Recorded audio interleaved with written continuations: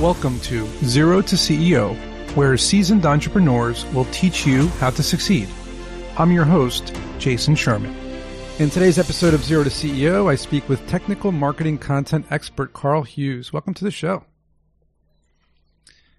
Yeah, good to be here. And we're going to talk about me. how to validate your idea and scale it fast, which is always important. I mean, so many entrepreneurs think they have the next $1 billion idea, right? And then they try to build it and or market it, and then they fail miserably, spend time and money, and they realize that it was more difficult than they thought. What's some of the challenges or mistakes people make usually when they jump into that kind of thing? Like, what do you notice? Yeah, the building before you actually validated that people need the solution, that seems to be, I would say that's number one. I actually just had a call with a guy this week who got introduced to me, and it's a textbook case of this. He has this cool idea for a thing that he would use personally. But as he's built most of the product, he's now doing customer interviews, and nobody wants this thing. Or at least, people say, oh, that's cool. This is the most dangerous response that new entrepreneurs get is, that sounds cool. Once you have it, this and this feature, maybe let me know. Nobody's clamoring for it. There's no existing competitors. There's no space in the market for it. It's just a cool idea. And unfortunately, those ideas are really captivating for first time entrepreneurs. I don't know what that is, but it is. I always say, I think. Cool to have, but not needed is a big difference. It's got to be a pain point, right? You need to be solving. I mean, it's everybody says, Steve Jobs, everybody will say this. You have to solve some sort of problem and offer a value proposition. We talk about core value propositions, right? So how do you identify what that is? Like, how do you identify the idea to work on before you even get into scaling? Yeah. There's a book called The Mom Test that I read when probably a few months before I started my company, Draft.dev. And it was really formative. The thing that I took away from that, and this is a paraphrase, but is essentially don't look for problems that people say they want solutions to. Look for problems where people are spending money and not happy with the solutions they're getting. And that just, once you find those, I say that a lot in previous episodes where even in my book or my course, it talks about how you should look for an overlooked market, something that people are just not looking at. And everyone's trying to disrupt, Facebook or Twitter or whatever. But what about like a 30-year-old platform that no one's looked at? And, like Quora. Quora is like the staple. Like what if there's a better version of that you could build? So I always say look for that kind of thing. Now let's say that you did find a really good idea and you started building it. How do you make marketing content?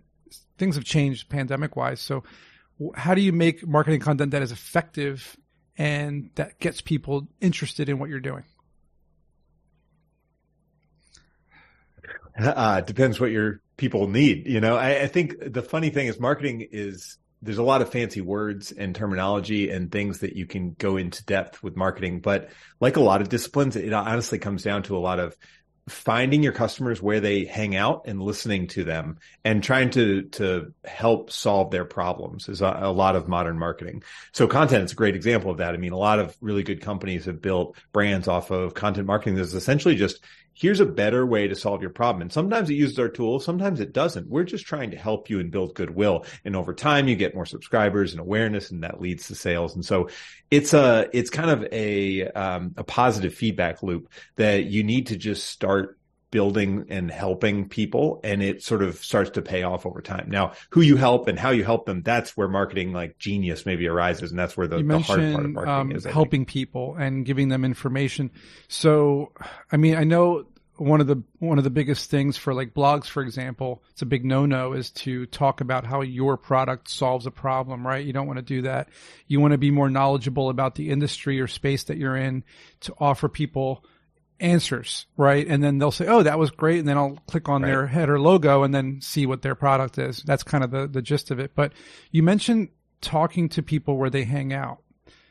Now, the pandemic has taken place and people are no longer hanging out in person as much. So I'm guessing you're talking about hanging out online? Yeah, hanging out digitally. I mean, for our target market, we write content aimed at software developers. So they're hanging out on places like Dev2 Stack and Overflow, Hacker Noon and Free Code Camp. Yeah, Stack Overflow, Reddit. So knowing those different platforms that they use. I mean, honestly, now I think events are coming a little bit. Yeah, I mean, it's not full bore, but like we're definitely seeing more of them. But even so, I mean, with digital content, you know, you're talking about just finding the medium that your audience wants. I think this is another thing people ask a lot about, like, should I use written content or video or audio? Well, what does your audience use? What do they want? Well, how do you figure that out? Think about, let's get into that, because like I have a startup and we're doing written content, video content, static content, imagery.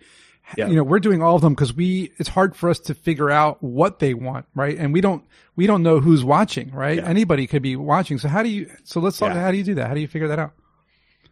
I mean, you're in that phase that every startup goes through of let's try 5 or 6 channels and see what sticks. And I think that's fair, especially if you're in a nascent market or you're trying to take a subset of a market that hasn't been fully sort of owned by a big competitor already.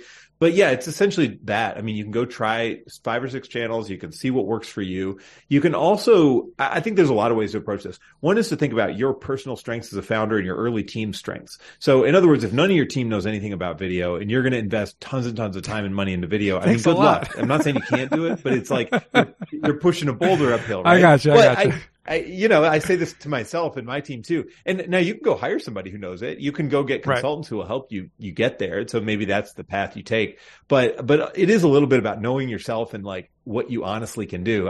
Like if you're in a demographic that is not commonly seen or used on these channels, you have to think about like, are you really the person that needs to be the front face of your company? We actually just faced that. Anyway, that's a great point you just mentioned. Yeah. So my co-founders and I, 10 years ago, when we first started a business, we were younger, right? We were in our 30s and we were the face of the product. But now we're in our 40s. Right. We've gotten all these like young college students to kind of be the faces. So that's actually a great point to know when to step aside as co-founders and allow fresh, faces to come in and kind of be. So you think that's a good idea to do that, is to kind of like.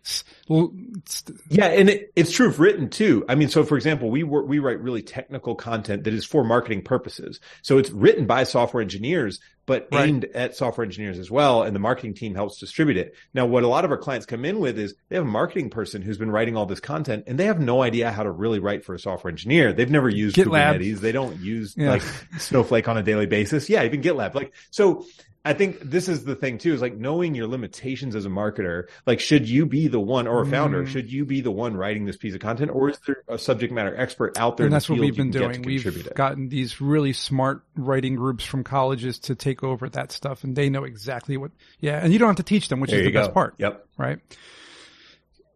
Perfect. Yep. That's always want to find those little like chances for arbitrage, or somebody who wants a little bit of side gig, is kind of bored of their day job. So you mentioned delegating quite a bit. Yep. We've both been mentioning this. Now, delegation comes with its own set of challenges. How do you effectively lead a team of content strategy and creators? Yep. Big question. I'm hitting it hard, man. Yeah, I love it. So delegation, to me, it comes down to knowing all the steps in the process and then breaking them down for the individual people who will do those steps. And as a founder, often what we do is we start off doing all the steps ourselves. What a lot of founders never do is figure out how to break those steps into subcomponents. So for example, when I started Draft.dev, we do a sales call, we do marketing outreach, we actually then onboard a client, we then write their content, we then edit their content, we send it back to them. There's a ton of steps here. And the problem is, as a founder, I can just do them all. You can't scale that. So what I did instead, you can't scale that. So what I did instead was I tracked my time pretty religiously from the beginning and said, which step am I spending time on? And then when a certain step got to a certain threshold, I said, I need to hire a part-time or full-time person here. And so doing something like that, having a discipline like that, works the same in any level of delegation, whether you're delegating to I just hired a new director of sales marketing. Did the exact same process. So it's a different level, but it's the same idea. And same works for a content team.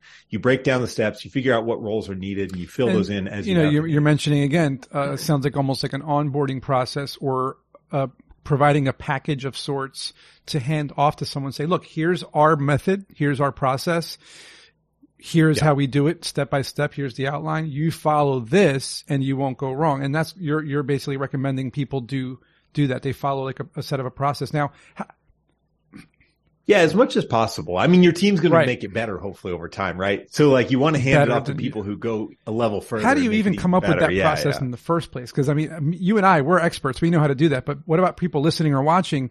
What would you say the top 3 things that they should do to effectively create this process in the first place to hand off? Yeah, I mean, I do a couple things. I used to do more like outlining my process. So I'd just kind of think through it, pull my bullet points, and then I'd follow those bullet points and kind of fill in the gaps. What I've been doing lately, which actually saves me a lot of time, is using Loom videos instead. Nice. It's just a screen recording software. But I'll essentially, go through this process and then hand it off to the person. And the first assignment they'll have, a new hire will have, is watch the video and write down the actual process and do it one time, and then come back to me with all the questions and the missing steps that I forgot. And that actually works pretty quickly to get people up to speed, especially if they're pretty sharp. It's like a homework. It's like watching like a Udemy course or something. It's like it's like a homework assignment. Like, hey, watch my tutorial video and then like figure it out from there and then do. Right. And then write me an essay summarizing it. Yeah. I do something similar. That's actually where how my YouTube channel became born, like 20 years ago, was me telling people how to do things and then just saying, okay, I'm going to put them on tutorials and send you the link. So that's fantastic. Now, let's say, you're targeting Draft.dev targeted software engineers, technical audiences, right? Which is mostly programmers or people who do infrastructure and back-end, front-end development, et cetera. What if you don't do that? What if you have, your startup is a product, or what if your startup is a consumer app or something? How do you then create marketing content aimed at the people that you're targeting? What are the best methods to do that? Yeah, I mean, it really isn't that different. It's just the needs of your users are different. I mean, for software engineers, I can speak to my own personal experience with this audience. Like, they want help learning how to be more efficient as developers, solve problems that they commonly have, or use tools that are maybe already out there that they're being told to use at work. So maybe they're learning a new programming language or a new hosting system or whatever it is. So that's the kind of thing they want. So any product works the same way. What is your target audience looking for on a regular basis, and ideally looking for around the same time they're looking for your product? So, you have let's just go to something consumer that everybody would know. If you sell shoes, what kind of shoes are you like selling, and who are you targeting? Let's say you're targeting people who are like running on the beach, right? So you have beach running shoes. So what do people who run on the beach do? They run on the beach, sure, but they also run on pavement. They also like wake up early. They also maybe do yoga. Like, you find the 10 or 20 things that they tend to do around the same time they're running on the beach. And then you figure out how to write content that helps how to pick out the right sunblock, and then because you're going to need sunblock. They like being outdoors, maybe like what kind of headwear to wear. So so you can really go in a lot of different angles in that. So basically you're saying identify the target, figure out what those people are doing while they're out doing that activity or item, and then hit them hard there. Yep. Yeah, target that activity, but also target all the things tangential to it, because ultimately, you can't write 1,000 pieces about we have the best running shoes on the beach. Like, that's not going to work. Nobody cares. But you've got to be able to like catch those people at multiple different cycles and times, because nobody buys a purchase off the first piece of content they read, or very, now, people like you and I, we're entrepreneurs. We have idle hands, and we tend to put our hands in a lot of different areas because we can't just do one thing. You and I, we know how to manage, we know how to manage these things. What are your 3 tips to tell people how to manage multiple projects at the same time? Yeah. I mean, delegation, we've already talked about. That's the biggest one. I actually just this year launched a job board, and I think in the past, what I would have done is like started it myself, like gone through all the steps, done everything myself, made the first sales myself. This time I actually hired and delegated the whole setup for sales, the finding our first 500 subscribers, all done by an employee. So as you get to different levels of entrepreneurship, and say you have the cash flow to do this, you can start to hire basically a person to do the thing, to carry out your vision. Now, that's not easy to do, and like there's a lot of ways that could still go wrong or could have gone wrong. But at the same time, like just sitting with that person and being like the critical eye, or knowing your audience really well and being able to help that person see that audience as well, that can all help. So it's about, to me, it's like the delegation is big, but knowing the strengths you have as an entrepreneur, whether it's the vision you have, the ability to communicate, the cash flow you have, whatever those strengths are, and then putting them to work to get the most leverage for your hours. And so leverage for hours, like if you're, there's a lot of entrepreneurs who are just really good tacticians. And unfortunately, they stick in the tactician world, meaning they're just always doing the hands-on work forever. But as soon as you start to learn the really high leverage tasks like communicating and creating tutorials that help other people do the thing 5,000 times, that's when you really start to move. That's how you scale. And to end things here, let us know a little bit about Draft.dev, what people can expect when they come to your website and what you provide as a service. Sure. Yeah. We do technical marketing content for companies that want to sell things to software developers. Mostly it's web hosting companies, developer tools companies, a super specific niche. But at the same time, there's not a lot of content providers that specialize in this. All of our 350 plus writers are software engineers, data engineers, people day to day, they're doing this technical work. So the really unique thing is you get hands-on practitioners experience in these pieces rather than just a fluffy SEO copywriter. No hate intended to those writers out there, because I know there's a place for that kind of content too. But it's just different companies need different things in their content. We just found that a lot of companies were underserved in this niche. So that's all we do. Of course, if you need other help with content marketing or other marketing, I'm always happy to lend advice or things I've learned or other services that are better. Thanks, Carl. Appreciate it. This is awesome. Hopefully, people learned a ton from this episode. I know we put a lot in there, so I'm sure they have. Thanks again for listening, and we'll see you guys in the next episode.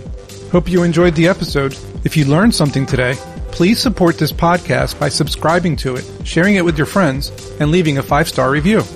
You can learn more about me at jasonsherman.org, where you'll find information about my book, also called Strap On Your Boots, available on Amazon, as well as my course called Startup Essentials on Udemy or Skillshare. I'll see you in next week's episode.